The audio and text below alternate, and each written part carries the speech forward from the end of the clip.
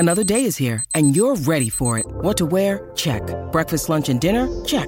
Planning for what's next and how to save for it? That's where Bank of America can help.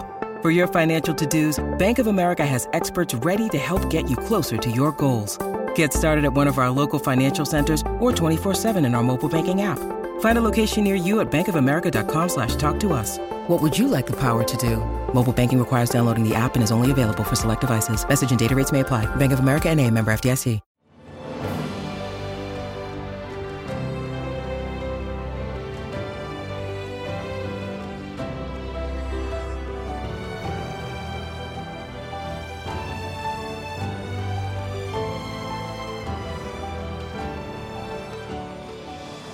Welcome to the newest episode of Beyond the Fame with Jason Fraley. I'm your host, Jason Fraley, picking the brains of the top filmmakers, musicians, and artists of our time. John Carter Cash wasn't a boy named Sue, but he was the only son of country legends Johnny Cash and June Carter Cash. Today, on Father's Day, I'm bringing back our chat from 2016 when he published his father's poetry in the book Forever Words, The Unknown Poems. Thank you so much for joining us. It's a pleasure. Jason, it's great to talk to you. I'm really glad to be on the line with you. Excited about a lot of things coming up.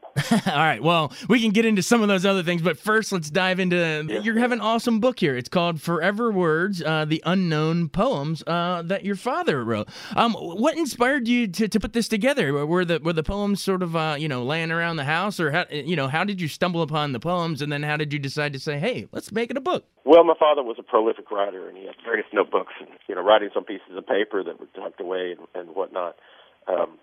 That when he passed away, we went through his office, and there were all these different writings. And, of course, there were perhaps over 200 of these various writings. But in going through them, I realized that there were some beautiful words here, that there was a story told within this, that, within these words, in a way that had never been, stated before. And, it struck me as something beautiful. It struck me as unique, and it was exciting to see this. And I believe that it was something that Dad wanted, that he would have liked to have seen released if it was put together in the right way. And it was profound. It showed all aspects of his character, who he was, in different ways that I felt like was a unique way to say it. Yeah, you said sort of, as you're going through these and compiling it, it sort of told a story about the man and the artist. What if our listeners grab a copy of this and they're reading through these poems, what sort of story that you mentioned do you think comes out about your father that maybe we don't know? Well, for one thing, he was a man of light and laughter, and I think that's not as well recognized sometimes, and that's definitely in here. There's views into, the very nature of his darkness and shortcomings also that are within these pages. And there's a lot of insight into the light of the great endurance of his character that, at the end of his life, in the face of adversary, loss, and seemingly unsurmountable pain, and, the physical frailties he had that, of course, would overwhelm him, that he still continued. That is, with even close upon preternatural endurance, he faced these darknesses, and his light and strength shone. So anyway, it's a beautiful thing. It truly is. Totally. It must just bring up so many emotions going through it. And the thing I love about it is you like sort of superimpose these the actual handwritten images that of your dad, has scribbled on the pages. Take me into sort of the idea behind that. It's just instead of printed text to actually see his actual pen strokes. Yeah. In the world we live today, it's like everybody types. But, my father hand wrote things, and so many great writers did, and I believe that probably is something lost now. Yeah.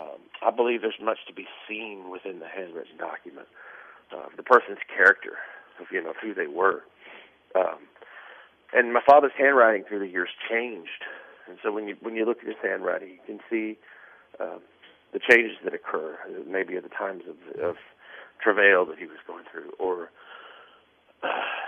or when the writing is more structured and tighter together, and then at in the last writings, his eyesight was nearly gone. So it's evident when you look at those. So I believe there's much to be seen, within the handwriting itself. It's like his soul's just all in the margins. It's fantastic looking at that. Do you have a favorite poem in there? If you've probably seen them all a million times, but which ones do you sort of gravitate to?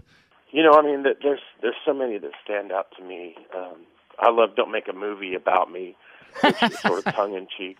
How ironic. Yeah, it's really cool. Or perhaps I love the. I heard it on the news, which is quite a profound insight. I said I heard on the news that there was a lull in the fighting in Vietnam. It talks about how that they shut down the war on both sides to go to plant the rice crops, and then in the end he says, "What kind of animal is man that he would pause in his killing to go about the business of preparing for the living, knowing that he will ultimately return to the business of killing." Man, it's so profound. But I have to say that probably my favorite is the one that's on the back of the book. You tell me that I must perish like the flowers that I cherish, nothing remaining of my name, nothing remembered of my fame. But the trees that I planted still are young. The songs I sing will still be sung. And that was written just days before he passed away.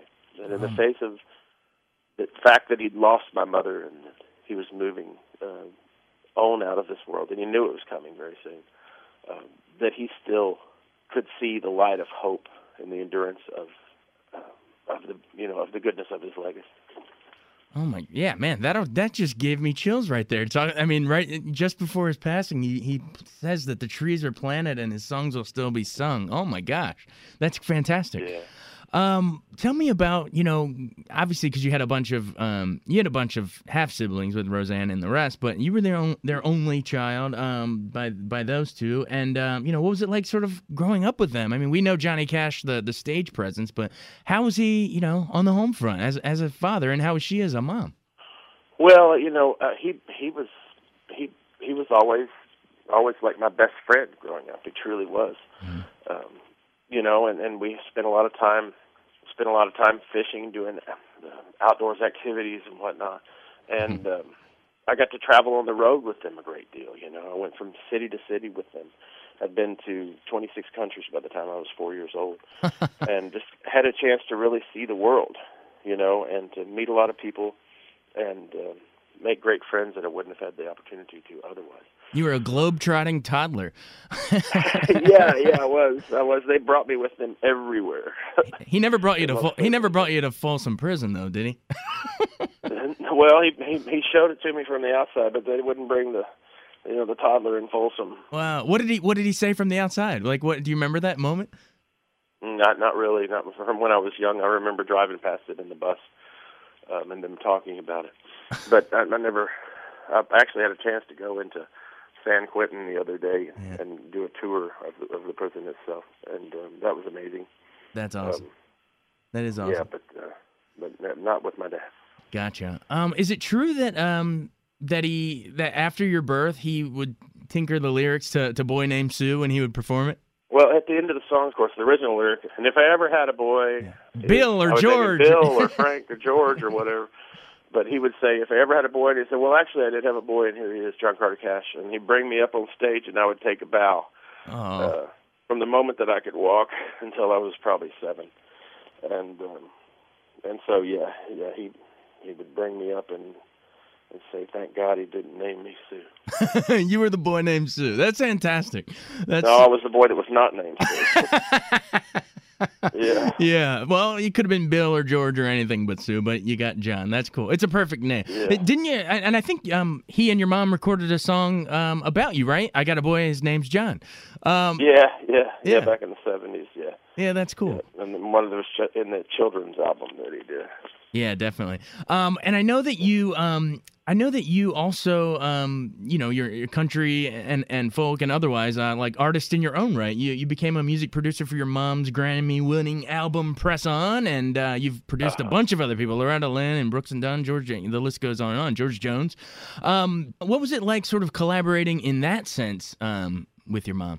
Oh, it was due time that she had the opportunity to go in and make her own music. I mean, it was a beautiful thing that she was able to do this, And I mean, and my father was right there with her in the studio when she did Press On and Wildfire, which both went on to win Grammys. So it was, and he was supportive of her.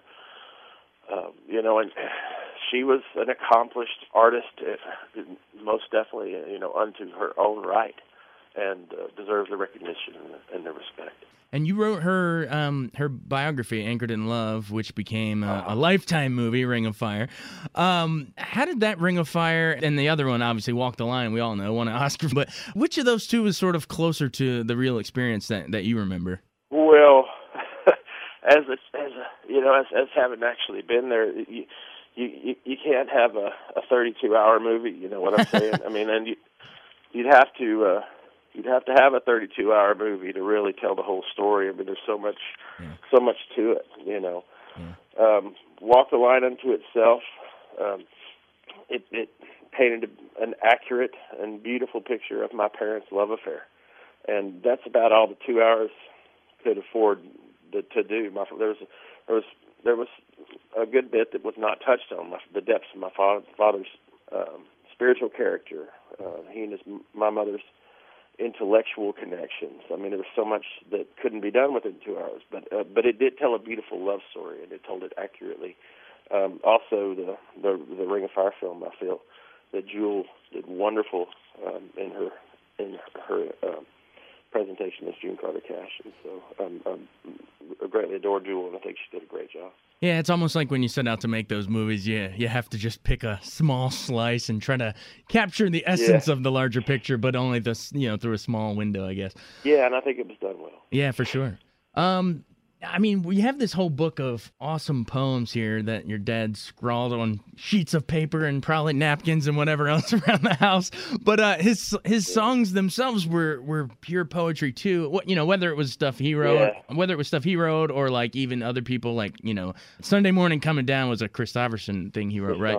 But man, the lyrics in that, like the smelling the fried chicken and playing with the can, he was kicked like, oh my God, that song just like it gives you goosebumps. How talk sort and of if you think about also his song Big River, it most definitely it's something that he penned himself, and Bob Dylan himself cites my father as one of America's greatest poets, and then mentions Big River.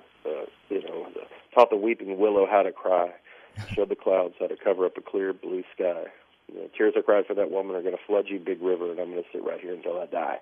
That's pretty strong lyrics, and it's poetry, and my dad had a way of saying things simply, but just as beautifully and just as accurately as any great poet, cut from the very roots of the American soil. Yeah, he's like a Dylan. I mean, those people, and I know Dylan just got, I think, like a Nobel Peace Prize, and there was a whole hubbub of whether a songwriter should get it. But it's true, like these great songwriters, like Dylan and your father, and a few others they rise to the level of poets. It's great.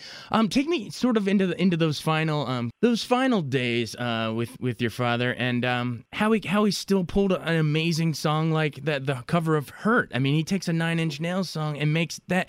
Watching that video of Hurt will bring you to tears, and that strum of that guitar just cuts to your soul. But talk to me about Hurt and sort of the end of your dad's life.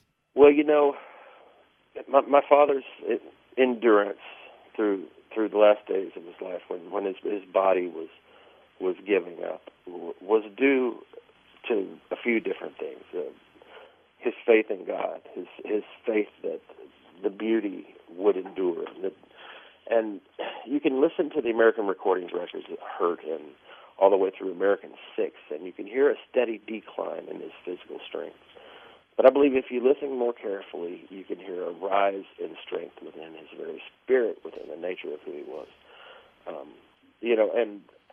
And somewhat accumulation of that endurance even was after my mother passed away. On the way home from the cemetery, my dad turned to me and said, "I have to get in the studio."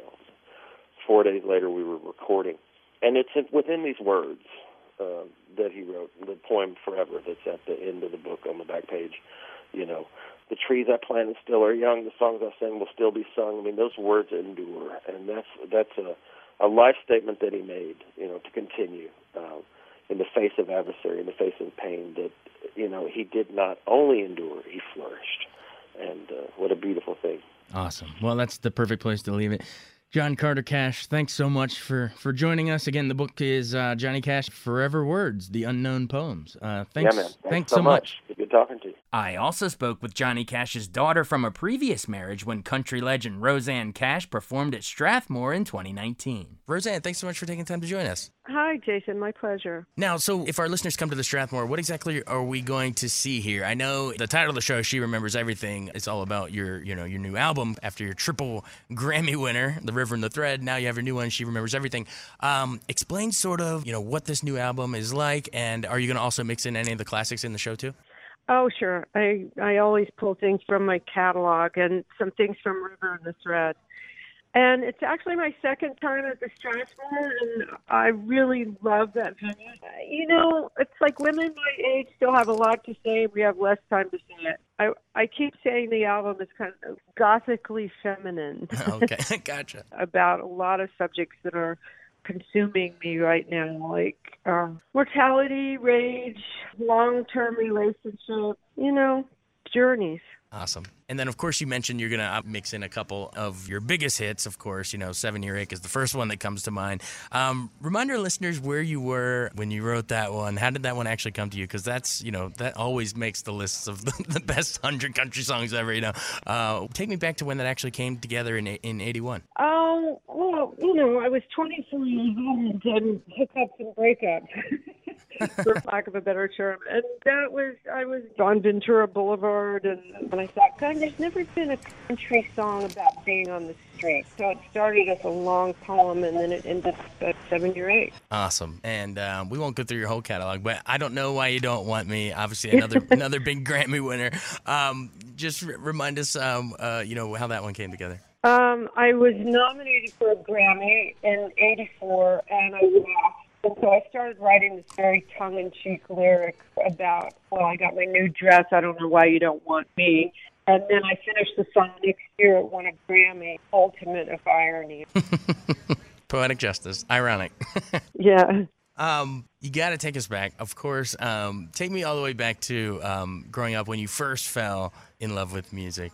Obviously, you were, pretty much born to do that. The oldest daughter of Johnny Cash.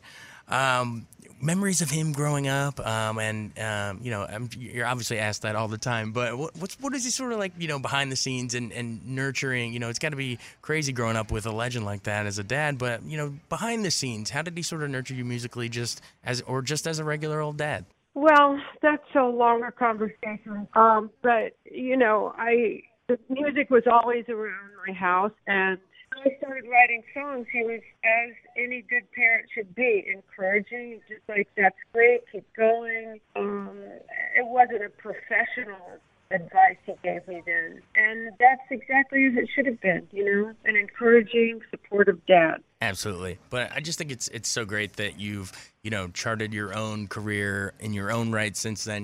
There's a lot of people that would just follow in the footsteps and that would be their whole claim to fame. But you're Rosanne Cash all in your own right. You're a legend in your own right. So it's just fascinating. And I hope people come out to the Strathmore. Just sort of in closing, if they hear this interview, why should they come out? Well, the new songs from She Remembers Everything. And at this point, after 40 years, I think that it's a key moment in my life, and I think we need it. I think we need art and music more than we ever have. So come out and let's do it together. Absolutely. And before you go, just a quick teaser for listeners, too. The musical you're writing with your husband, John Leventhal, based on the awesome movie Norma Rae. We remember her standing up with that Union sign at the textile factory in the Martin Ritt movie. Give us a little teaser of that. So you guys are still writing the musical? Where are we in that process, and what are we going to hear selections of? Not much. I mean, I may do a song from that, but we're almost finished writing it. We're 5 years into it. It's the story of this woman's transformation kind of framed by union organizers. And, writing a musical is a whole different animal than writing an album. So it was challenging. It's fun. It was an education, and hopefully we'll get it staged next year. Awesome. Well, we're looking forward to that. Thanks so much. You've been really generous with your time. Thank you, Jason. See you soon. Thanks so much for joining us on Beyond the Fame with Jason Fraley. Remember to hit the subscribe button and give us a 5-star rating if you like what you hear. We'll see you next time.